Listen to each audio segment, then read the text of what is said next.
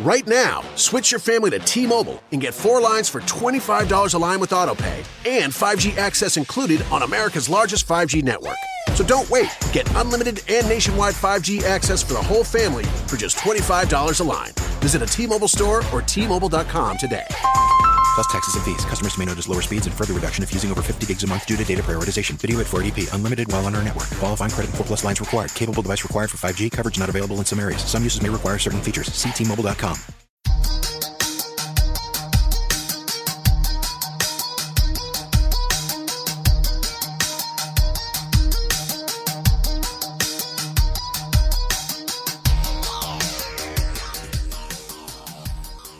What's going on, folks? Thanks for hitting that download button to check out a brand new episode of Toys and Tech of the Trade, your one-stop shop for toys, tech, and talk with some assembly required.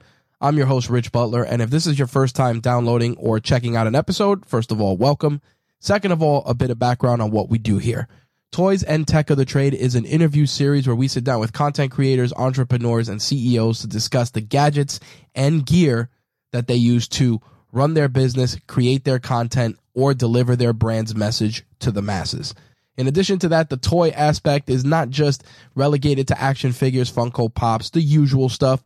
The definition of toys is very broad here. It could be cars, it could be motorcycles, it could be knives. You'd be surprised what people consider toys, and we get into that with every one of our guests. But before we get into this week's guest, a little housekeeping first. First of all, I want to thank everybody that checked out the episode from 2 weeks ago with Phil Del Rivo and Tom Mott from Oh Fruck. What a amazing and unique conversation, and just two unique guys that really had an awesome story to share. I really enjoyed speaking with them, and hopefully we'll be working with them in the future to give you guys some games and do some other stuff together. So definitely want to thank all of you that have downloaded the episode and checked it out. We really, really appreciate it. This past weekend, we did CradleCon, myself and my variant issue co-host Jimbo Slice. Very fun event. We'll get into that in a post on the site, and you can check out some of Jimbo's photos at Jimbo_Slice on Instagram. Last but not least, many of you know that the release schedule has changed for this podcast, but if you don't, here's a brief reminder. The original schedule was bi-weekly on Tuesdays, but we have now moved it to bi-weekly on Wednesdays, and now with a young newborn in the house, it keeps things interesting. So the move to Wednesdays is definitely a welcome change, at least for me personally. Nonetheless, you're not here to listen to my ramblings about personal stuff. So let's get into this week's guest. My guest is Matthew Billy, who is an award-winning podcaster who's been in the game since 2003. He got his start in terrestrial radio, then went on to work at SiriusXM Satellite Radio, and his first podcast, Between the Liner Notes, won the Newhouse School of Public Communications Mirror Award for Best Single Story. And it was, just an amazing accomplishment. The episode was about the founding of MTV, and we're going to make sure to include links to that in the show notes so you can check out that award-winning episode. Matthew and I talked about a lot of things, but the biggest thing that I wanted to speak to him about was his new podcast, which is Bleeped, which is a bi-weekly documentary-style podcast that's going to cover censorship. But it's not going to be censorship at the government level. It's going to be censorship at the local level. Just guys and girls and individuals like you and me that have been censored in some way, that have been wronged by the system. Matthew shares their stories, and it is just a breath of fresh air the way that it's being done, and it's spotlighting, just like I said, the little guy, the person who's just fighting the good fight, trying to get their voice heard. And it's a conversation I truly, truly enjoyed. I learned a lot. I consider Matthew a peer based on his longevity in the space, and I learned so much from our conversation with him, and I hope that you do the same. So without any further ado, I'm going to turn it over to Matthew so you can learn more about the toys and tech of his trade. All right, I'm sitting down with Matthew Billy, host of the upcoming Bleeped podcast, which is going to be tackling censorship. And I look forward not only to sharing the toys and tech of Matthew's trade, but having a nice, insightful conversation about censorship. Matt, thanks for taking the time for stopping by and sharing your story with us. Hey, it's my pleasure. Thanks so much for having me on. So you've been in the podcast game. Well, let me rephrase that. You've been in the audio content creation space for a long time. figure over 15 years now. And it's interesting because your career, you've done terrestrial radio, satellite radio, and now jumping into the podcasting medium. What drove you to do radio in the first place? You know, what was it, something you've always wanted to do? Were you an entertainer? What navigated you there? So I went to college at Fordham University in the Bronx, on the Bronx campus. Nice. And they have a great radio station there called 90.7 WFUV. It's a AAA radio station, and even though it's owned by the university, it's autonomous, right? So they play the kind of music they want, they do the kind of interviews they want, and they make the kind of content that they want. And my sophomore year, I decided to walk into the radio station and ask them if they had any jobs available. And the woman at the counter, who was working the front desk, says, "Well, we don't really have any jobs except for one. We have one in the engineering department." And I said, "That's perfect." Right. So, you know, a couple weeks later, they brought me in. They started training me about how to be a broadcast engineer. And, you know, but I wasn't the only one that was looking for this particular job. There were actually 20 people that were in this training. And one of the things that allowed me to get a job instead of the other 19 was that I was willing to give up my Sunday mornings and actually engineer the church broadcast, right? Like, and that's a whole interesting story too, right? So the church broadcast was you put a couple microphones in front of the choir, you set up microphones for the priests, and, you know, and then you set up, there was a guy who would actually do play by play, right? So, like, announce, well, you know, they're bringing the host up to the altar now. And because I was willing to give up my Sundays, I was able to get a job there and really, you know, train to be a pretty good broadcast engineer. Wow. And that's led me to meet some really interesting people. You know, they have top-notch musicians come in there. You know, I've engineered, like, you know, an 18-piece jazz band with only 45 minutes to set up for it. So, you know, live broadcasting really makes you pretty nimble as an audio engineer. Now, you went into, when you were studying at Fordham, were you studying already to get into anything in the audio space, or was it something where you just needed the job and then you kind of accidentally fell into it? What were you studying at Fordham at the time? Well, believe it or not, I wasn't officially studying anything at Fordham that was related. I was studying classical history. Oh, okay. Right? So I was taking a lot of classes on Rome and Greece and stuff like that. But what happened was I started to get interested in producing music, and you know, I got some inexpensive music equipment, and, you know, I really liked it, so I thought, you know, why not try to get a job at this radio station? And I liked it so much that I ended up transferring schools to an audio engineering program. Still, this is outside of Fordham at that point, right? Yeah, so I spent 2 years at Fordham, and then I transferred schools to City College in New York, and they have a full-time audio engineering program. Nice. You know, it's funny because everybody's story, especially when I talk to other people in the audio space, whether it's you know, the podcasting or anything else, their path to get there is always so unique and so different. Like, here you are studying classical history, and then because of your interest in music, you jumped into this completely different career path, and it's clearly paid off for you. I mean, you've taken your talents, like, from terrestrial to satellite to podcasting. Now, what was it like transitioning through each of those paths thus far? So obviously working at Fordham and seeing the ins and outs of that, and then going to, let's say, satellite radio. What challenges were there in that transition? So that's a very interesting transition, because when at WFUV, there was one station, right? You're only worried about one signal going out to the public. Whereas at Sirius XM radio, there were 140 channels. And if you're a broadcast engineer there, you have to worry about every single one of them. You know, at any given point in the New York office, they had something like 35 studios, and all of them could be active and live at the same time. So it's very different just because of the scale. And what got you to that position at the time? Was it the same thing? Just you applied and you went for it, or was it word of mouth? No, actually, the guy who trained me at WFUV had a couple years earlier had gotten a position at Sirius XM, and he became a manager, and he had a vacancy, and he asked me if I wanted the position. Wow, that's tremendous.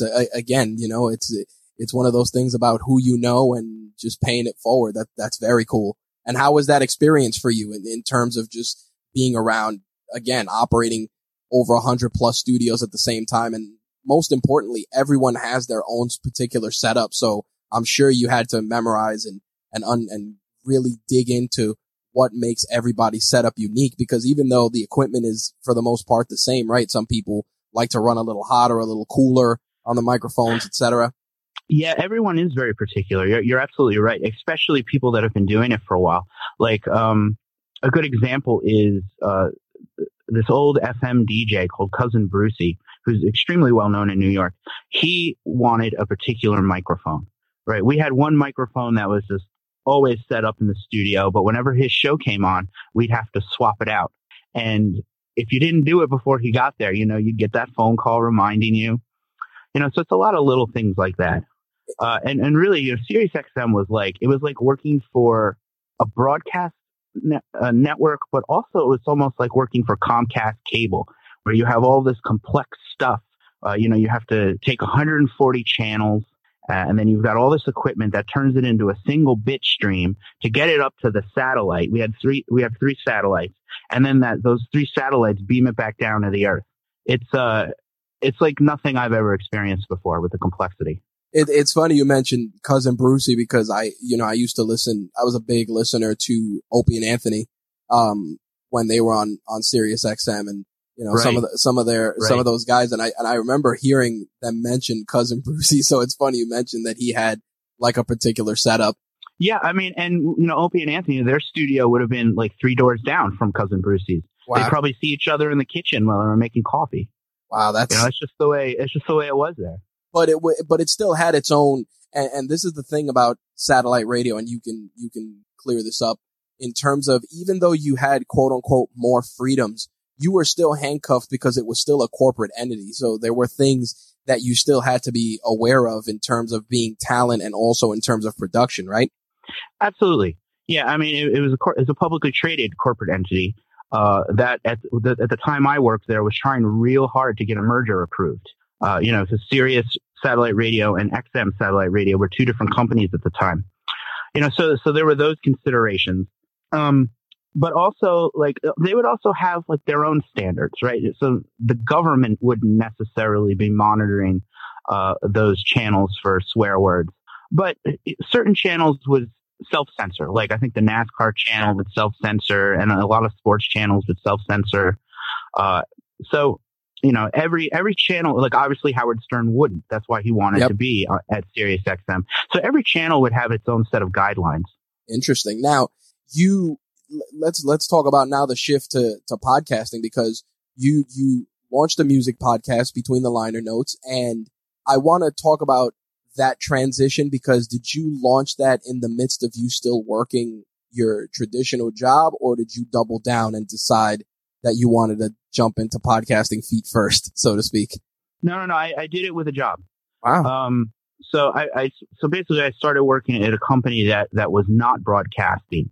And after a couple of years of that, I kind of felt an itch to get back into it. And my way of scratching that itch was to start, Between the Liner Notes, which for people who are not familiar with it, it's a music podcast it's a documentary style music podcast that covers kind of unique ideas in music history. Okay. And why that format and why that particular genre? I mean, I know you have an interest in music, but what made you say, there's a vacuum here that I'm gonna fill with my content? Well, it's a combination of what you said, just already being predisposed to being very interested in music. And also at the time when I launched it, Gimlet Media's startup had just launched, Serial had just launched. So when I started looking for ideas, like I wanted to make something in that style as best I could. And that became Between the Liner Notes. And you won a Newhouse School of Public Communications Mirror Award for a story. And it was one of those things when I read that, I said, to launch a podcast and to be able to say this is an award-winning show, I'm sure it must have been incredible for you. How did that feel when you learned that you were going to be receiving this award? Oh man, that was that was crazy, right? I had no idea that was coming because I didn't submit myself for that award. Somebody on the board of directors of the Newhouse School of Communications apparently was listening to Between the Liner Notes while he was showering and got halfway through this particular episode, which is about the founding of MTV. And he was like, you know what? This could qualify for a Mirror Award. So all of a sudden, my website started getting all this traffic from the Newhouse School of Communication. And at that point, it wasn't made public yet who the nominees were. So I'm like, why is my website getting all this traffic? And a little while later, I get this email that says that I was nominated and they need a high-res photograph of me. Oh, man. So I'm like, I don't have a high-res photograph. So I had to really quickly scramble on Craigslist to find somebody to take a high-resolution headshot. That's insane. And then, it was super cool. It was done. The ceremony was done at Cipriani's, which is right across from Grand Central Station in Manhattan. It was beautiful, beautiful restaurant, beautiful ceremony. A lot of top-notch journalists are there. And my particular category, there were three groups of people, I should say, three teams. And one of them was Brian Stelter from CNN. And Brian Stelter was nominated for the segment he did about the Columbine shooting and the media's handling of it. Basically asking the question, by using the gunmen's names and elevating them to celebrity, did the media make a mistake? So I thought, there's no way Between the Liner Notes is going to beat CNN. It's just not going to happen. Right. Right. I could have invited my girlfriend for a couple of $100 extra. I didn't because I didn't think I was going to win. So I show up there, I make sure I squeeze my way into that area where they do the photography, the official photography. Right. To have a couple photographs to prove to people that I was there. And, finally we sit down and it's time to actually start the official ceremony. And, I'm at the back table. Right. I'm with people who were there mostly to network. And, so I'm just sitting in the back table and finally my category comes up and they call my name. And I'm like, oh my Lord, I can't believe it. Right. So I get up and start walking and the walk from the back table to the front is so long. Everyone's looking around like, where is this guy? But, I got up, I gave a very short speech. And it was interesting, because I had a couple of applause lines, and one of them that I thought would be an applause line got nothing but crickets.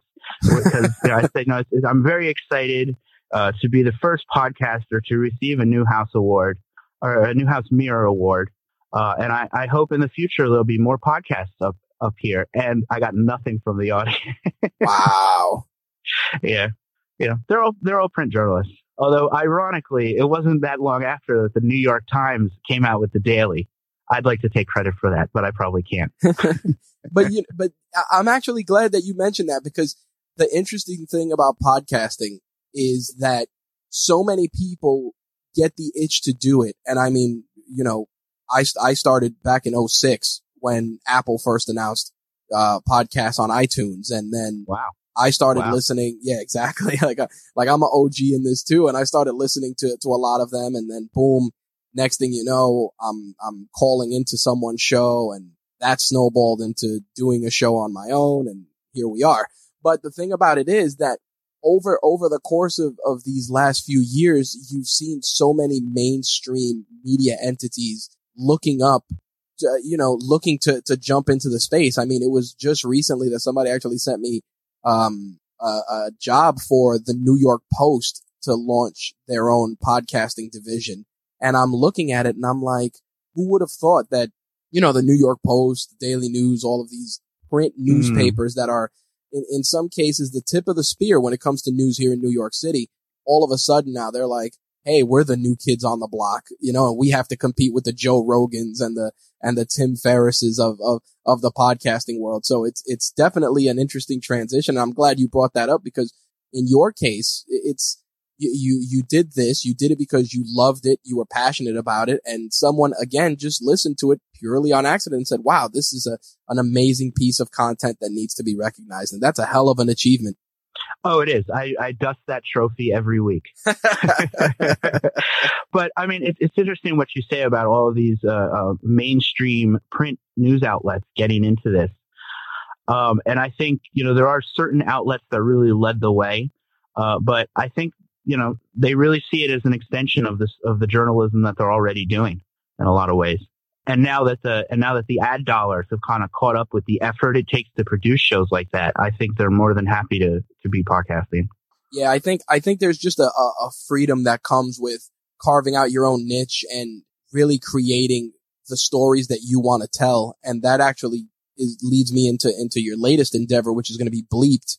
And, the Bleep podcast is going to be tackling censorship. And in the current climate that we're dealing with in this country, across the board, not even just because of who's in office and that type of censorship, but just online censorship in general, where were you inspired to go in that direction? Well, let me rephrase that. What inspired you to go in that direction and tackle something that, again, it's a hot button topic, especially because you're telling real people's stories? Yeah. So there was a moment, there's two answers to that, right? So there's a moment when I got the spark of an idea for this show, and there was a moment that confirmed that I had to do it. And I'll tell you about both of them. Right. So, like we were talking about between the liner notes, a lot of those episodes, actually 3 of those episodes, focused on musicians who had been censored.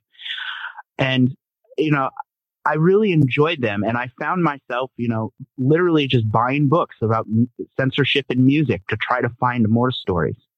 And I was, and also what I found is that, after doing between the liner notes for about 2 years, the music became less interesting to me, and the social issues surrounding the music became really interesting to me. And there's all kinds of social issues surrounding music, but the one that really stuck was censorship. And I remember I was trying to interview Luther Campbell from 2 Live Crew, who had that really famous censorship incident in 1990. That's right. For their album As Nasty as They Wanna Be. We had tentatively booked it. I was in Miami, sitting in my Airbnb, waiting for a phone call.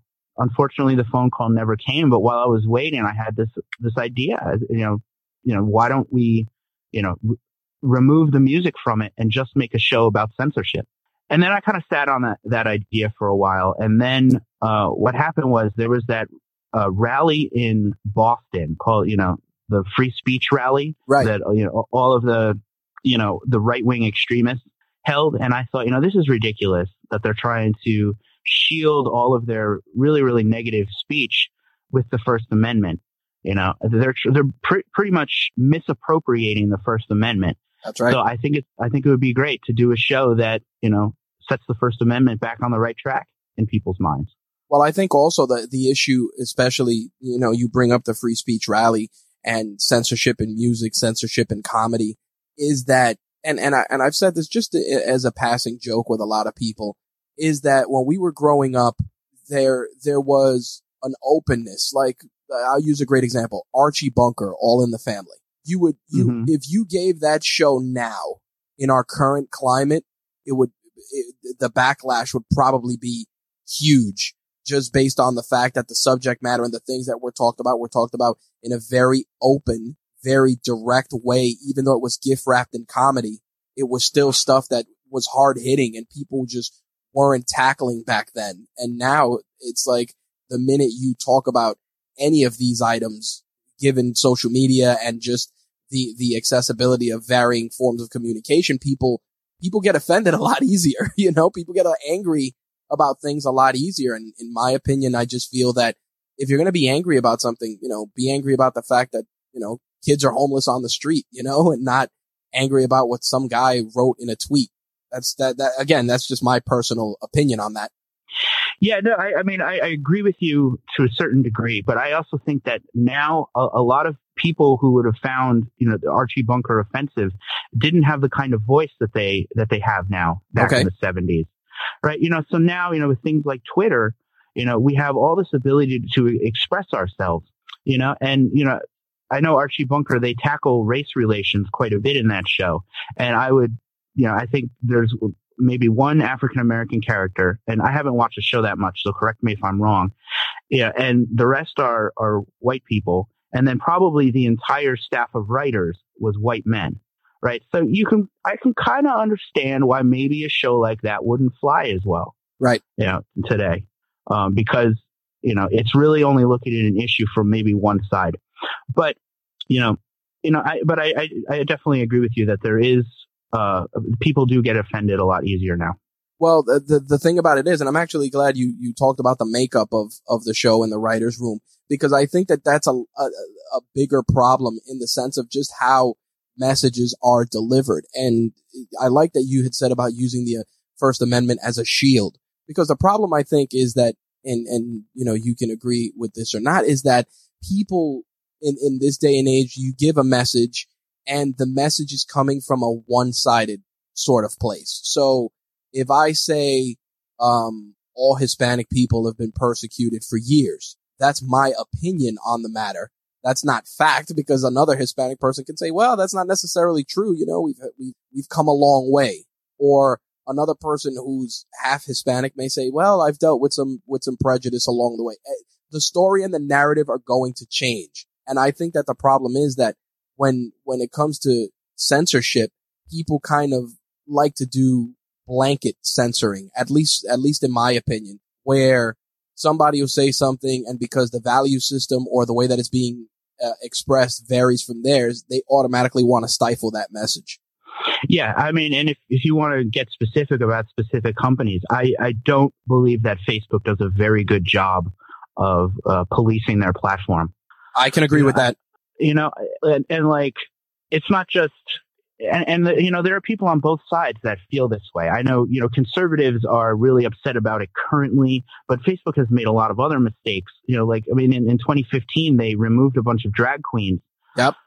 Because the drag queens were using their drag names instead of their legal names. Right. And, and so like these platforms, right, they're not beholden to the First Amendment the way a government would be, because they're private companies. But I also feel that, because they're not beholden to it, they don't really think about it first.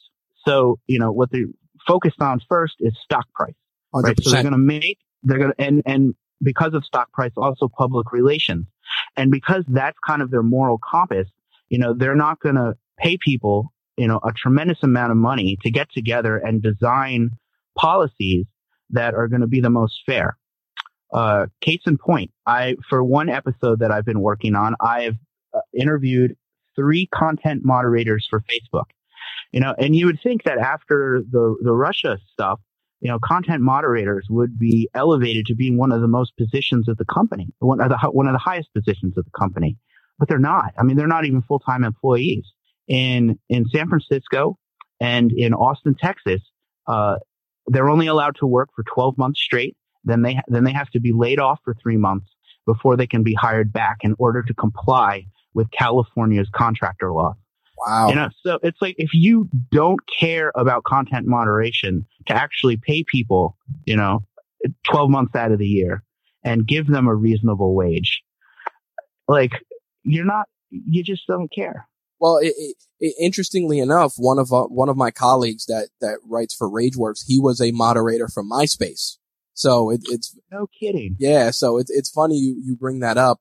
And the thing about it is that in this day and age, the way that you tackle communities, and especially Facebook, because that's the thing too. And this is something that, a friend of mine and I talked about, it, not related to Facebook, but something relating to comic books, where you get a comic book graded. I said, if that person wakes up on the wrong side of the bed that day and you submit your comic book to get graded, and maybe they don't like the character or they don't like whatever it is, a book that may get a high grade may get a low grade just because that person just wasn't in the mood, or hated their job that day, or whatever the case may be.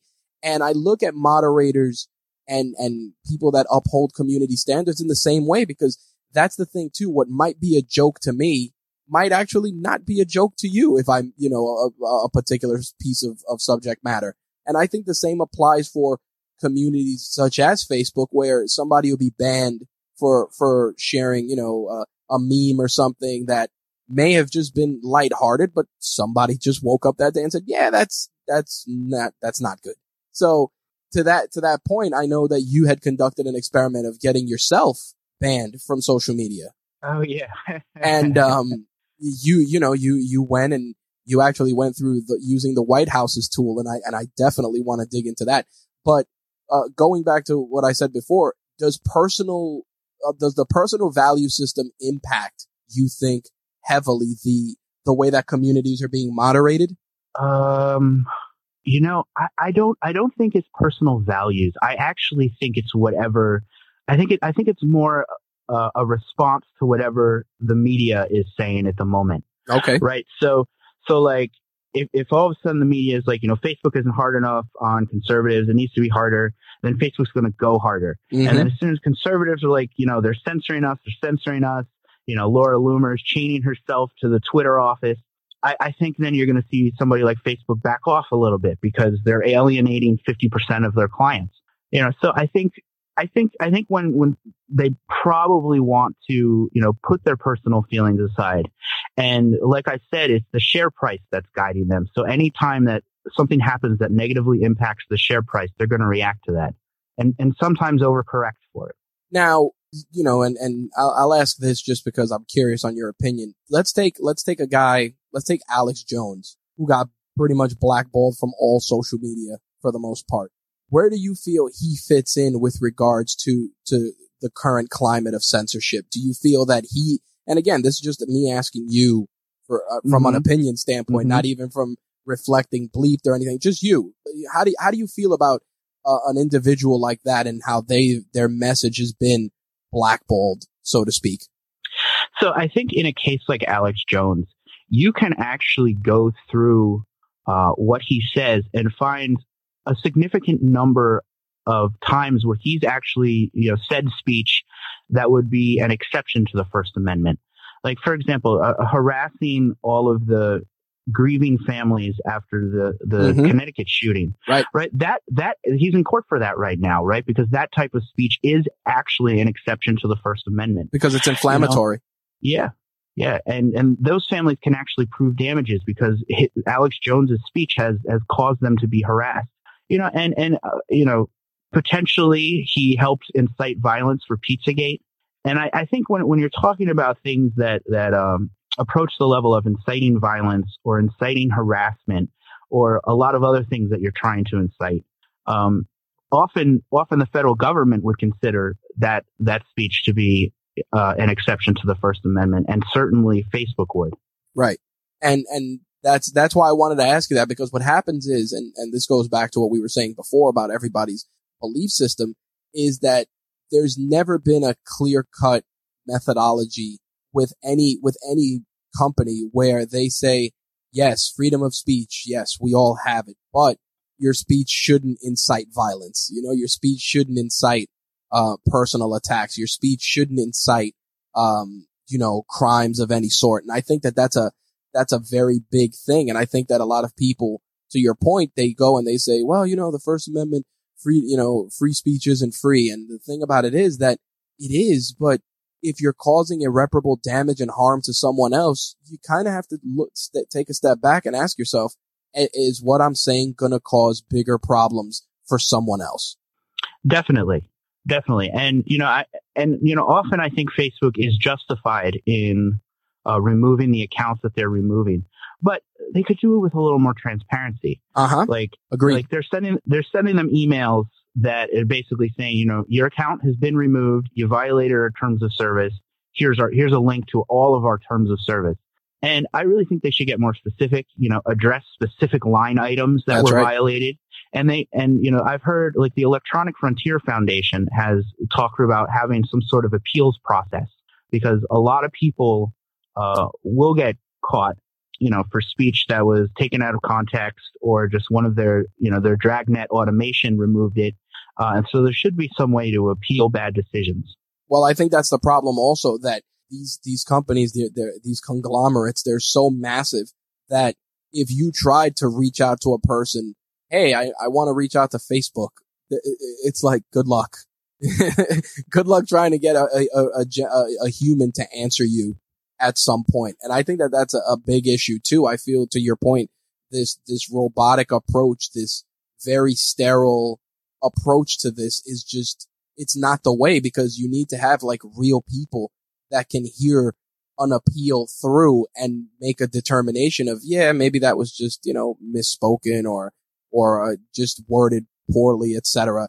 But I also think that the problem is that where's the bottom line going to come in? Because like you said, stock prices, what are you going to do? Employ a bunch of people that are going to take these calls and field these emails? Oh no, that's going to affect the bottom line. Don't do that. Yeah. Yeah. And one of the solutions that, I didn't come up with this, but I really like this solution is that I think social media companies, they need to open up this part of their API and allow for third parties to innovate. And I think ultimately the solution for speech on social media platforms has not been invented yet. So I think, allowing innovation and American innovation to do what it does, and then maybe, allowing it to be tested in the real world environment. And then maybe, if something works, then these companies can, either license it or just outright buy the company. Yeah, I think that you need a separate set of eyes for this because there's too much focus on the bottom line as it is. And by integrating it and just acquiring a company, then you're going to force that company to kind of fall in line with your standards and practices versus having an independent oversight committee. But I think that you're definitely onto something. I think that some sort of independent oversight entity might be the way to do it, where it works in partnership with a Facebook and a Twitter and a YouTube. Because I mean, let's use YouTube as a great example. You go into the comment section of a YouTube video sometimes and you ask yourself, how do these people live with themselves with what they write in there?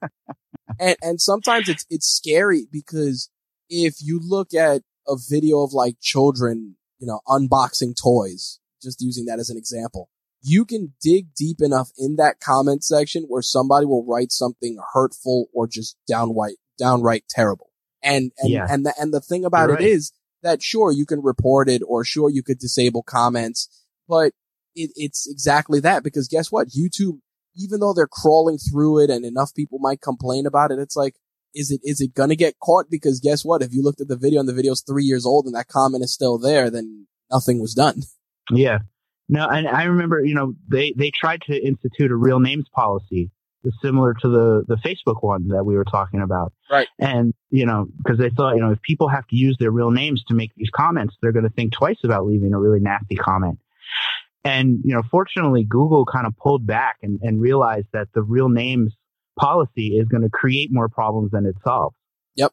Because so there's no good solutions to these problems. And we need more innovation. It's so tough. And, I want to get into the White House because you went and you used their censorship.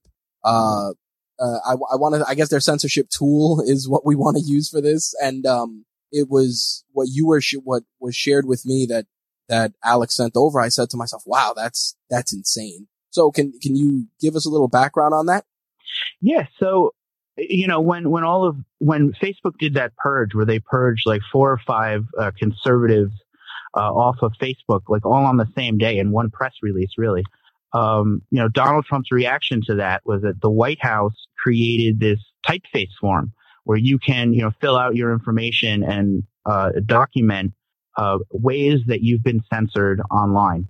So I wanted to try it, right? And one of the first things that I needed to do was I needed to get censored myself. And I thought, the fastest and easiest way to make sure that I get censored was to go to Reddit and type something up on the infamous subreddit, the Donald. You're familiar with the Donald? Yes, I've heard of the Donald just because it's referenced in comment sections, etc. Yeah, and so their moderators are very, very strict about not allowing liberal voices on the subreddit. So what I did was I made a real quick post. I think it was like one sentence where I said, I just read this article and it looks like Donald Trump Jr. may have committed treason. And then I posted a link to like an article in The Guardian. And within 6 minutes, I was banned from the Donald subreddit. Wow. And I violated 2 of their rules. Rule number 2 was I was trolling. And rule number 6 was they don't allow liberal cucks on their platform. Wow. So I violated the liberal cuck rule. But so immediately after that, I filled out the White House's censorship form. And one of the things that I was shocked to find was how much information they ask you for, Right. And some of the giveaways here was that they didn't just want my name, but they wanted my first name and my last name in separate fields. Right. So right away that started to feel like I'm filling out a form to sign up for a newsletter. Right. Because they like having those names separate so they can, personalize the message. Right. When they send out a newsletter. And then I found a bunch of other stuff. Right. So they're asking for my phone number. I don't know why they need my phone number. They're also asking for my zip code, which is, something very typical when you're trying to geo-target your newsletter. So all this information. And then finally we get to the section where they wanted me to fill out how I was censored. Right. And so basically I filled out all that information, and then the terms of service popped up. And I read the terms of service, and the terms of service basically say that they can use any information that I submitted to them any way they want. Right. So if they want to put it in a campaign ad, if they want to use it in some sort of, maybe in the newsletter, they're allowed to do it. Right. So every screenshot that I uploaded, they have the rights to use. Holy cow. That's insane. Only because if you're sharing this, and especially because if they're asking for your phone number, it's like, you're not going to get a personal call from somebody in the White House that says, hey, we see your right to free speech was violated. We're going to work on that for you. Yeah. No, it's going to be around campaign time. It's someone's going to call asking for money. Of course. That's very, very scary. And the worst, and the other thing is, and this is the interesting part as I read the piece, was that they can also turn around, and if you wrote something negative, next thing you know, you're in a list of people that write negative things about the president, or the government, or et cetera. So that's another little piece of information, and people are just, hey, I was censored. And it's like, okay, what were you censored for? Well, I said that our current president, blah, blah, blah, blah, blah, blah, blah, blah, blah. And they're like, oh, this guy thinks X. We're going to put him in this bucket. Wait, so you mean I might be on a list now? You never know. Oh, man. And it's funny I say that because there's a gentleman, you may have heard of him, maybe not. His name is Ramit Sethi. He wrote a book, called I Will Teach You to Be Rich, years ago.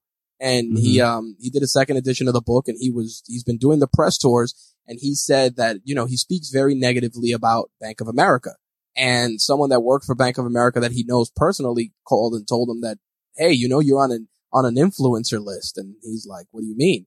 He goes, oh, no, this isn't a good influencer list. You're on a negative influencer list because of what you've said about Bank of. So you talking about that with the White House and just sharing that information, it makes you wonder. And that's what got my attention about wanting to have a conversation with you. It makes you wonder, like, which parts of what you're saying are being put in which buckets, Are you pro-government? Yeah. Are you anti-government? Are you anti the president? Next thing you know, sure, it may mean nothing, but to your point, this is data that can be looked at, and they can say, well, we noticed that a lot of people that have been caught on Reddit, that have been censored, have been speaking negatively about and those buckets are what scare me the most. Yeah, no, and you're absolutely right. I didn't even think about that. But now I'm scared too. Yeah, because think about it. And again, this has nothing to do, and I want to, clear that up for the listener. This has nothing to do with who's in office, because it may, it could be 4 years from now when someone else is in office, and they may want to reach out to you to send you certain leaflets or certain language or certain, again, newsletters that may actually be favorable because, hey, we noticed that this guy wasn't a fan of this administration. Maybe if we pitch him X, that may be he may want to support this agenda. And that's absolutely right. It's crazy. It is crazy. I mean, and what it makes you think about is all those poor people that put their names on petitions for labor unions or socialists or communists back in the 50s, and then had their careers destroyed by the House of Un-American Activities Committee. Yep. So, I mean, we've seen it before. What you're saying is stuff we've experienced before, only 70 years ago. So I think you're absolutely right.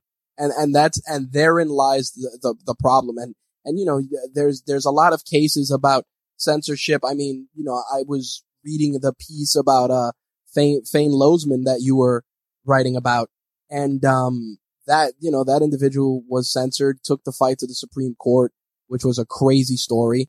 And I'm sure you're going to be sharing that in an episode of Bleeped as well, correct? The first episode, actually. Nice. So yeah, it'll be released June 8th. There you go. I think that story in and of itself is things that people may not be aware of. It's like, yeah, we're being censored by big government, or, oh, we're being censored by the media, but it's very granular. I mean, look at, Chick-fil-A.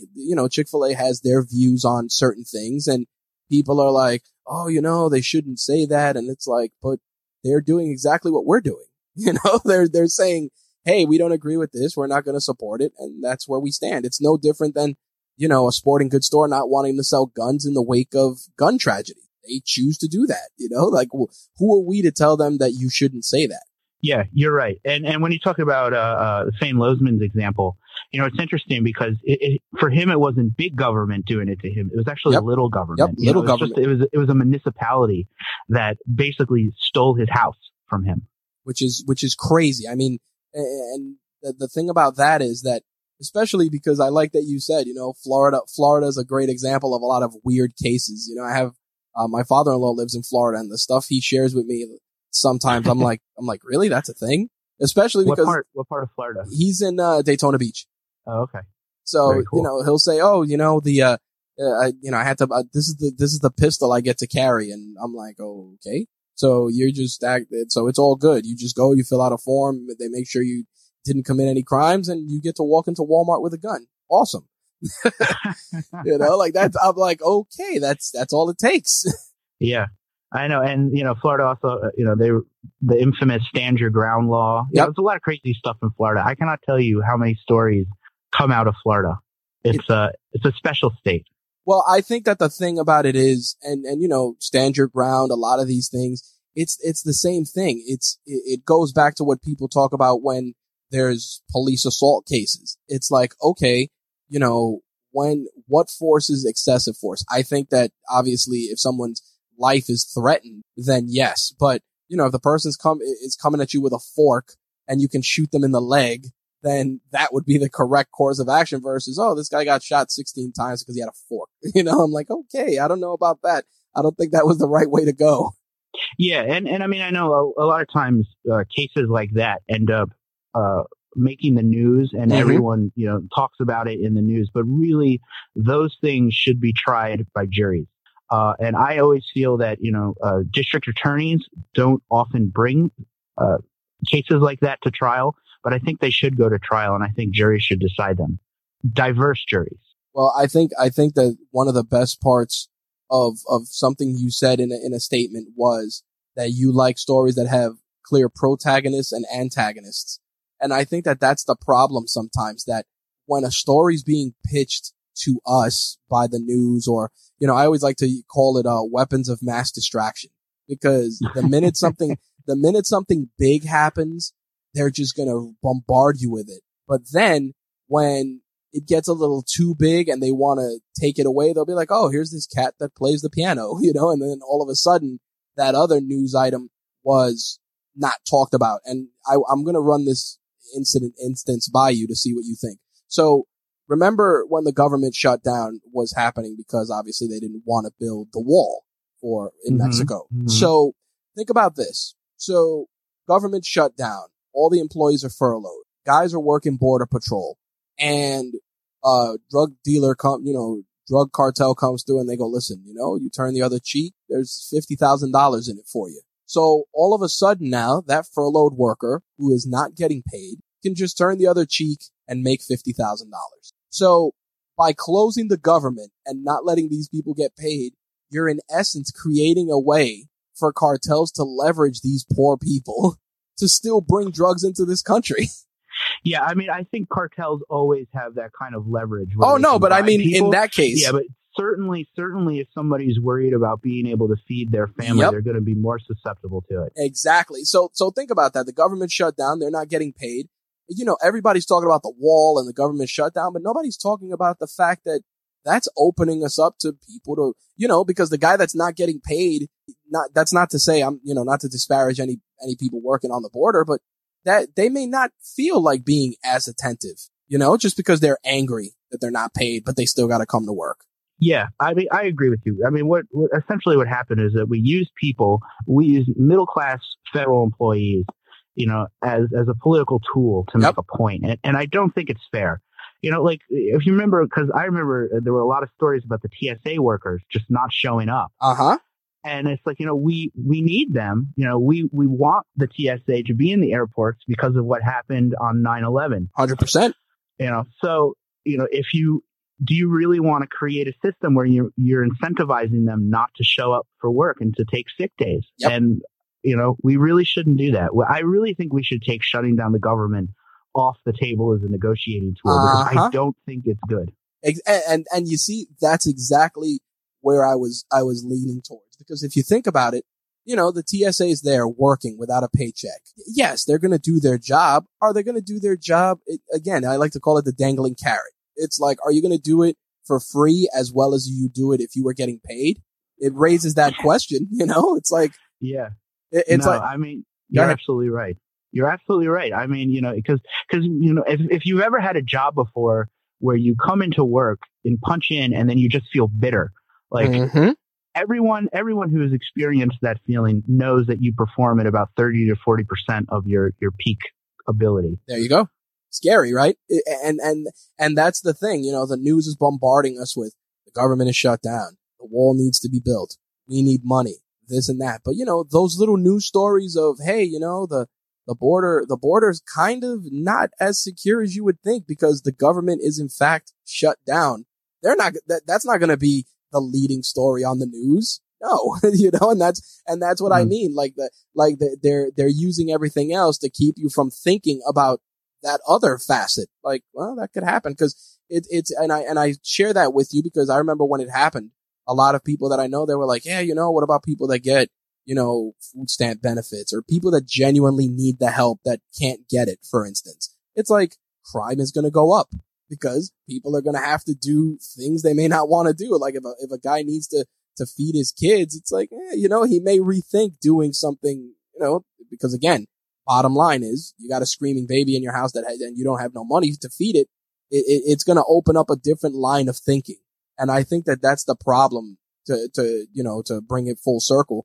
That happens when you censor certain parts of the story as well, because censorship isn't just people being silenced, but I also think that it's stories being silenced. Yeah. And I mean, the media likes, they almost like to treat our federal government like a sport, right? Like it's the Red Sox versus the Yankees. 100%. And they have this great rivalry, right? And that rivalry is exciting because it attracts viewers, which you can then sell advertising on. But in reality, when you have a standoff like that, it impacts real people in their stomachs. And, like I said before, it's not fair. People should not have to worry about whether or not they're going to be able to feed their families based on some scuffle that's happening at the Capitol. Yep. I always like to say it's two millionaires hitting each other with sacks of money. It's the Monopoly guy fighting the other Monopoly guy.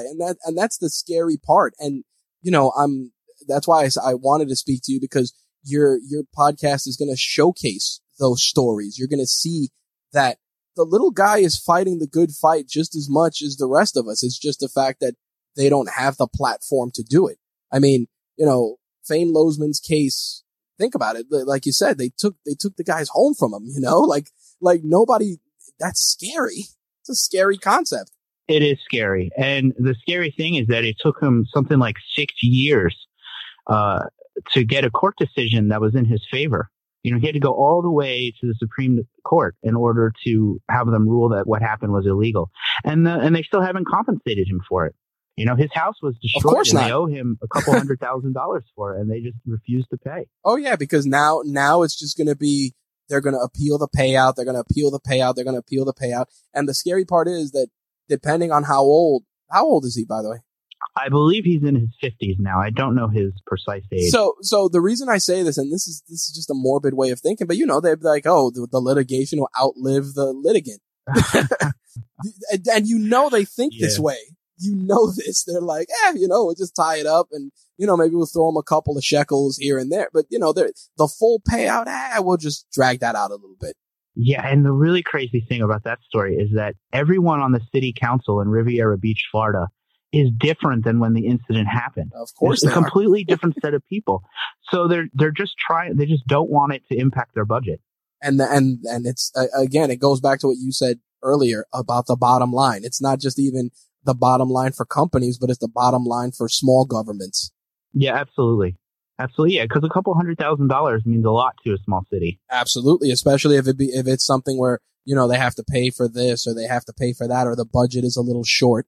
I mean, as a New York City resident, I see it all the time, especially, you know, when it comes to like mass transit and fare hikes. It's like, oh, we're going to charge more to cross the bridges and tunnels, or we're going to charge more to get on the subway. But it's like, okay, but where is that money really going? Because the station still looks like crap, you know, or the cars still look like garbage, you know. I mean, the funny thing was recently I published a piece on the site about them instituting the ability to use Apple Pay and Google Pay to pay for your fares on mass transit here in New York City. And I said, okay. And I'm like, yeah, well, we're only going to roll it out to stations on this particular line and these particular buses. And I'm like, wow, that's great. But all the money we pay, we're not going to see this till 2021, 22, 23. Why? You know? But that's because, you know, $100,000 for a screw, another $100,000 for a screwdriver. Yeah. And they've been really needing to upgrade that system for a long, long time.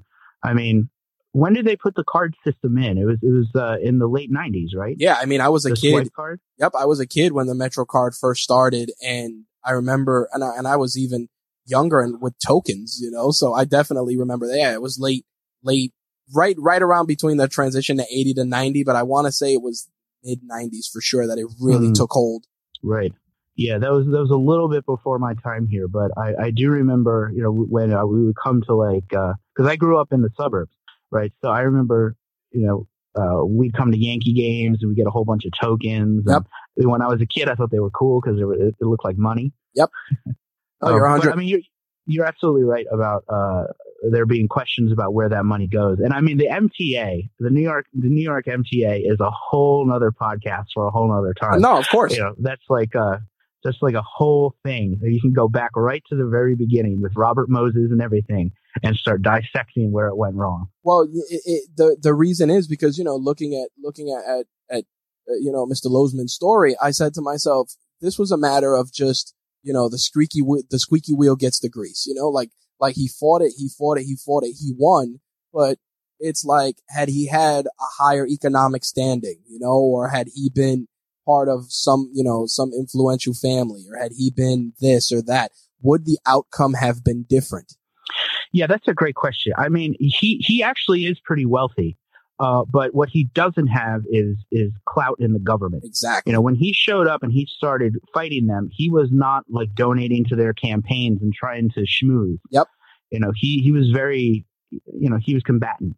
Yep. And it makes you wonder, you know, if you would have had one or two guys, hey, I donated to your campaign, blah, blah, blah, you know, and here you are, here's the government trying, would that have changed the narrative somewhat? It just makes you wonder. Yeah, definitely. And another thing that impacted him, which I don't cover in the episode, is that he tried. So when he was at the district court level, he represented himself, and he tried to actually get himself a lawyer. But none of the lawyers wanted to work with him because there was so much business that they were getting from the Florida municipalities that they didn't want to risk all that by representing Fane Lozman. Unbelievable. That's so insane. I'm looking forward to seeing what you put together with Bleeped. Now, I did want to dissect what goes into what's going to go into making this podcast, and even what went into making your previous. So how are you actively getting these stories? Are you getting leads? Are people coming to you directly to share their stories, or are you researching and then going out and reaching out to these individuals if the story is compelling? Yeah, it's researching.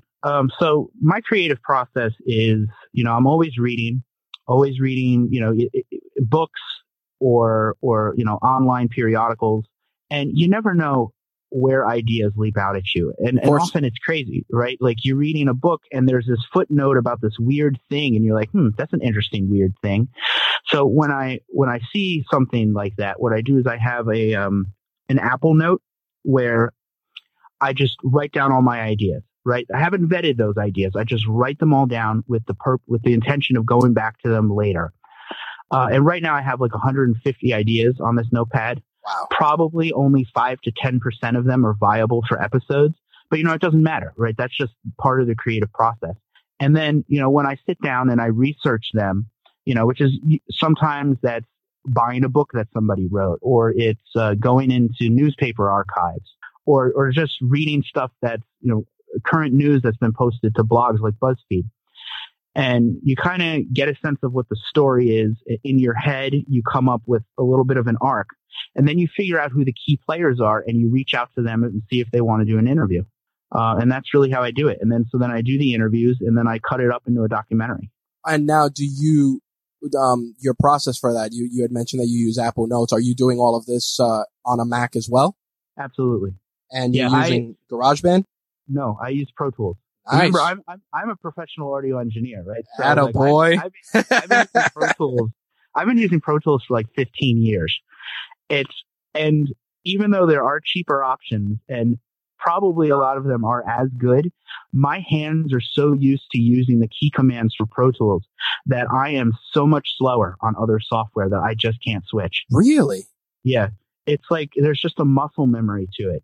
That's a pretty cool little tidbit of information, only because, so many people, they come in, they edit, and especially you coming from this, from a larger audio space, it's interesting to hear that, just because a lot of people, they'll use, Adobe Audition, GarageBand. You're only, I think, the second or third person who I've spoken to just personally that uses Pro Tools. That's pretty impressive. Well, thanks. Now, then, cutting it up into a documentary, what's your prep process? What does it take to create an episode? What's your average creation time? That's a good question. I don't know. I never really timed it out. But after I record all the interviews, and probably the length of time it takes me to make an episode is dependent on how many interviews I need to do. Gotcha. Because if you do one interview, you might be dealing with somewhere between an hour to 2 hours of audio that you need to sift through. Okay. And once you start getting into 4 or 5 interviews, you can be dealing with 10 hours of audio. And then what I do is I take those and I use Trint.com to do transcriptions. All right. So then now I have a transcript. I can very, very easily just cut and paste text that I want to put into the documentary into a Google Doc and start creating a script. Okay.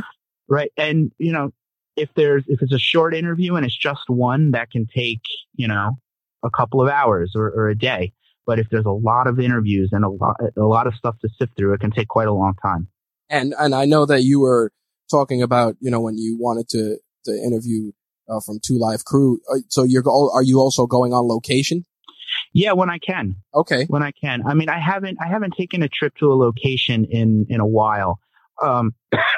Excuse me.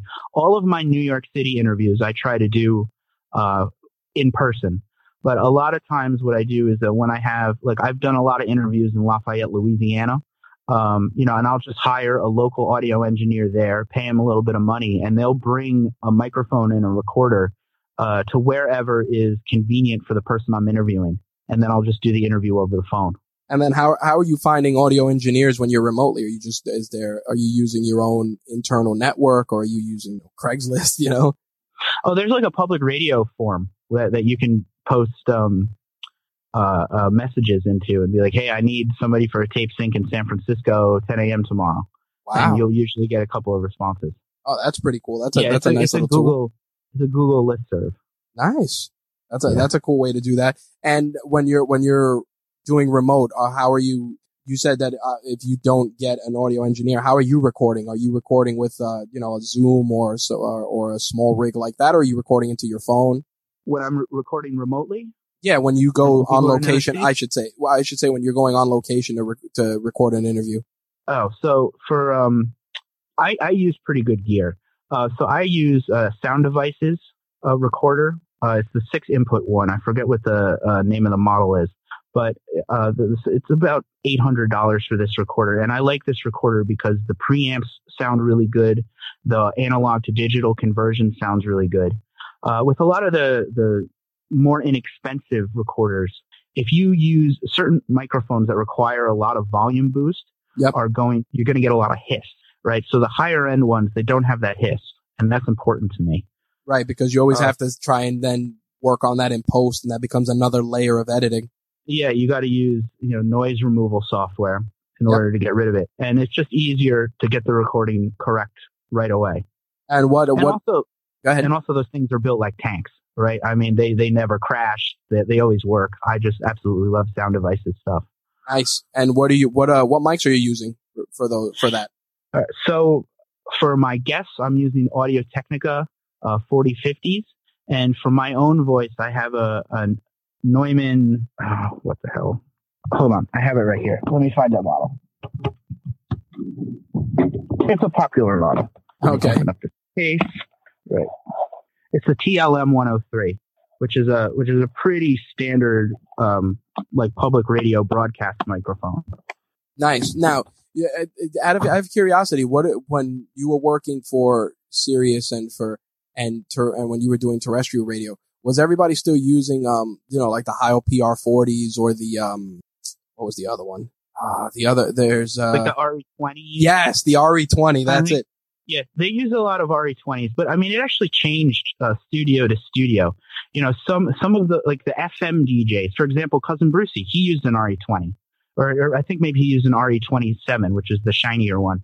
The FM DJs like to use those dynamic microphones because it makes them sound like an FM DJ. Right. Whereas people that have talk shows where they want a real clarity of voice, they're probably going to use a large capsule condenser microphone like the TLM 103. Nice. That's good to know, only because, it's always interesting, especially when I talk to, fellow audio guys, what people use. And I mean, that's the backbone of this show, just the tech that goes into creating this content. I mean, I listened to your Bleeped pilot episode, and your audio was immaculate. Well, thank you. I really appreciate that. Yeah, I was like, wow, that's the mark of a pro right there. Like, you could just hear the nice, beautiful leveled sound, great cut with the music. It was great. Yeah. I mean, honestly, I when I started making podcasts, I didn't have much advantages over people that have journalism backgrounds. Right. But I think having an audio engineering background was its own advantage, without a doubt.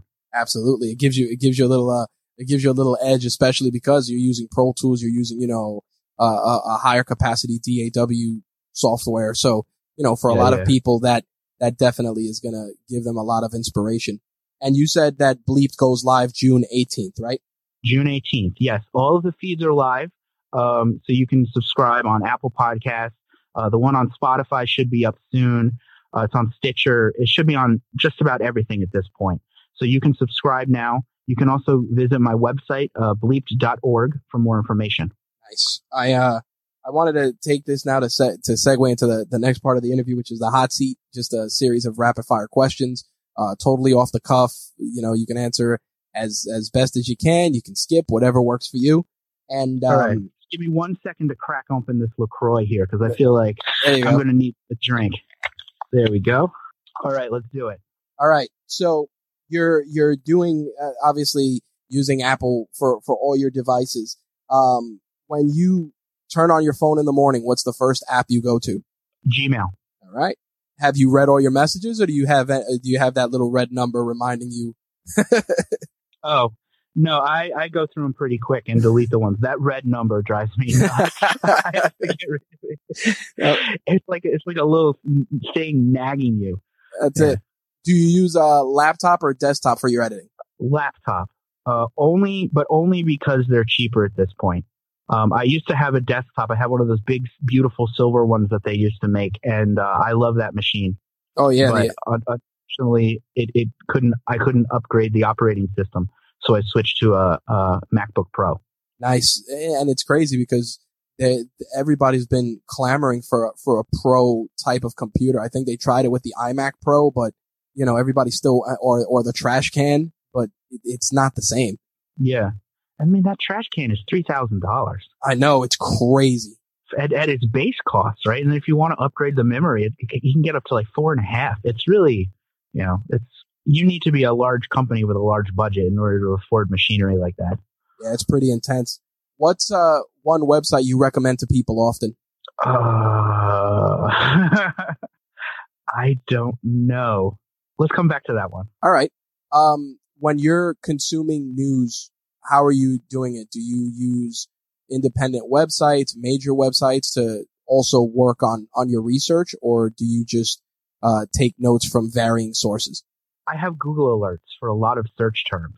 Okay. So when I really want to get specific, I just make a Google alert about it. For general research, I have kind of like, I'll go to Slate, I'll go to Daily Beast, I'll go to Politico.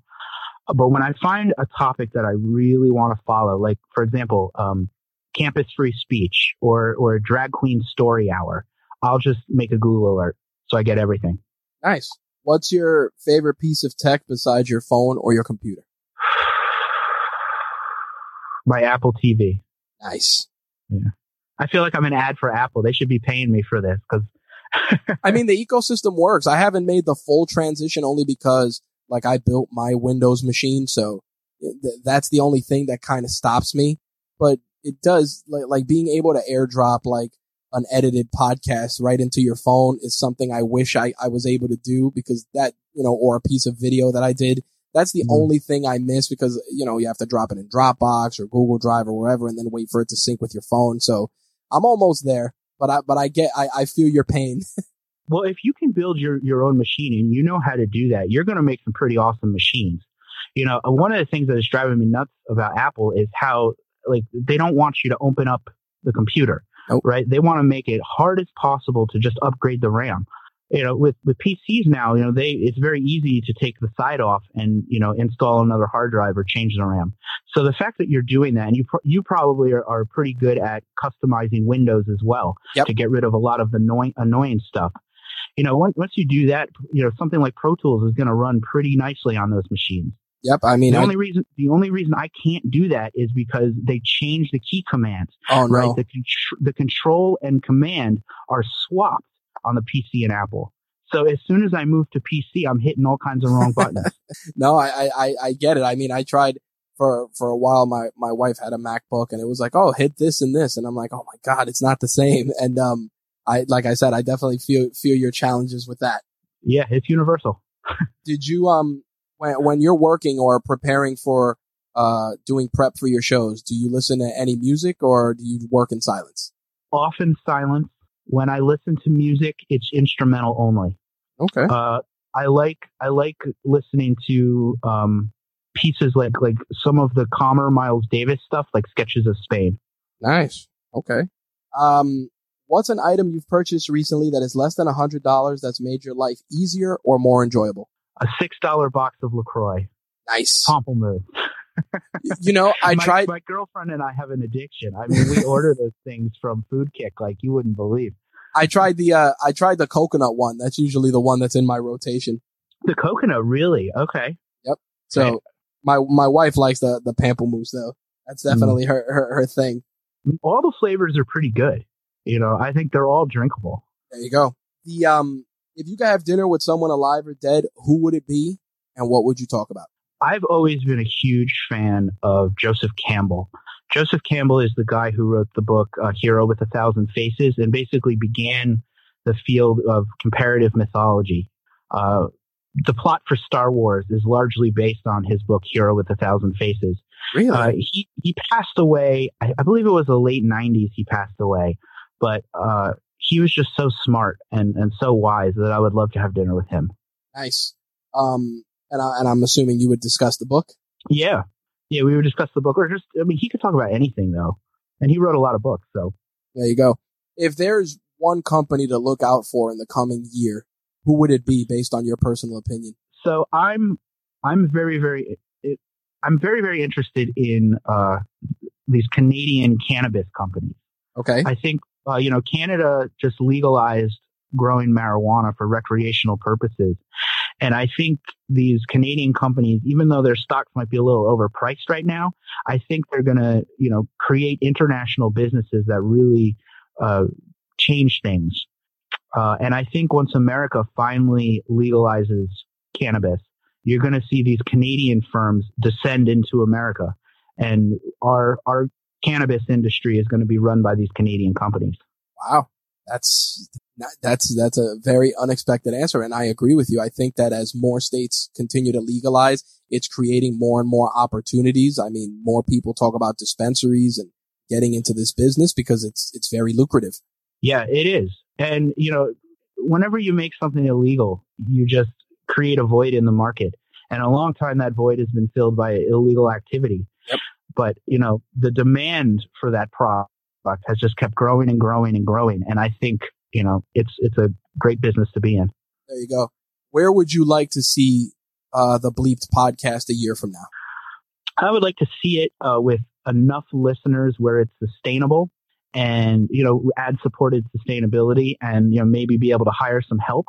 I would like to see it where, people, are kind of motivated by some of these stories too. Like, I think the thing that would absolutely mean the most to me would be to have somebody send me an email where they said, I was censored and I was scared, but I remember listening to one of your episodes and I decided to fight back. I mean, that email would just be the most amazing thing. So you're definitely seeking to inspire people, definitely. Yeah, I hope so. Yes. A, they're not alone, and B, you can fight back. That's a perfect way to close out the hot seat and take us to the final portion of the interview. Reach one, teach one. What would you tell someone that's looking to get into this field, whether it's terrestrial, satellite, or podcasting? What's one piece of actionable advice you would give them? To just start making it, right? You can always upgrade your gear. You can always tweak the show. But, I feel like a lot of people, there's just too much anxiety about doing it. It's like, how do I do this? How do I do this? How do I do this? And really what you want to do is just, jump right into the pool, start making it, and then figure out your mistakes from there. And I promise you will learn faster that way than by going onto message boards and asking people. Makes sense. I think that's a great piece of advice. And last but not least, to close things out, where can people find you on social media and keep up with your work? Yeah, so I'm at Bleeped Pod on Twitter. That's my Twitter handle. I am on Facebook. I think you can just type in Bleeped Podcast and it should come up. My website is bleeped.org. And again, if you want to subscribe to the show, I am on every podcast distributor. Nice. Awesome. Matt, I really appreciate you taking the time to sit down, share your story, and more importantly, share the toys and tech of your trade. Hey, this was a lot of fun. Thank you so much for having me on. All right, that wraps up our interview with Matthew Billy. Make sure to check out the Bleeped podcast when it debuts on June 18th. Look for it on iTunes, Stitcher, and all major podcast platforms. Links for it will be in the show notes, as well as links to Matthew's social media accounts if you want to catch up with him, talk censorship, talk podcasting, etc. We'll make sure to include that in the show notes. We'll also have links to the gadgets and gear that we discussed in this episode. Mostly gadgets and gear, less toys definitely this time around, just because we were so wrapped up in the censorship conversation and the hot seat kind of went more the podcasting route. But nonetheless, definitely an amazing conversation. I truly, truly enjoyed it, and I hope you do too. With that said, that's going to wrap up this week's episode of Toys and Tech of the Trade. Make sure to follow us on social media. No need for me to name all of them. Just look for the links in the show notes for this episode. But if you want to have the quickest and easiest way to engage with myself and just the Rageworks brand, Instagram is always probably one of the easiest methods since we're constantly putting content there, followed by our Facebook fan page and the Rageworks group. If you're interested in being a guest on a future episode and sharing your story, you can email podcast@rageworks.net or rich@rageworks.net, whichever you prefer. And if you don't want to do email, we do have a contact form on the website. All right, guys, thank you for checking out this episode of Toys and Tech of the Trade. We'll see you in 2 weeks. Peace.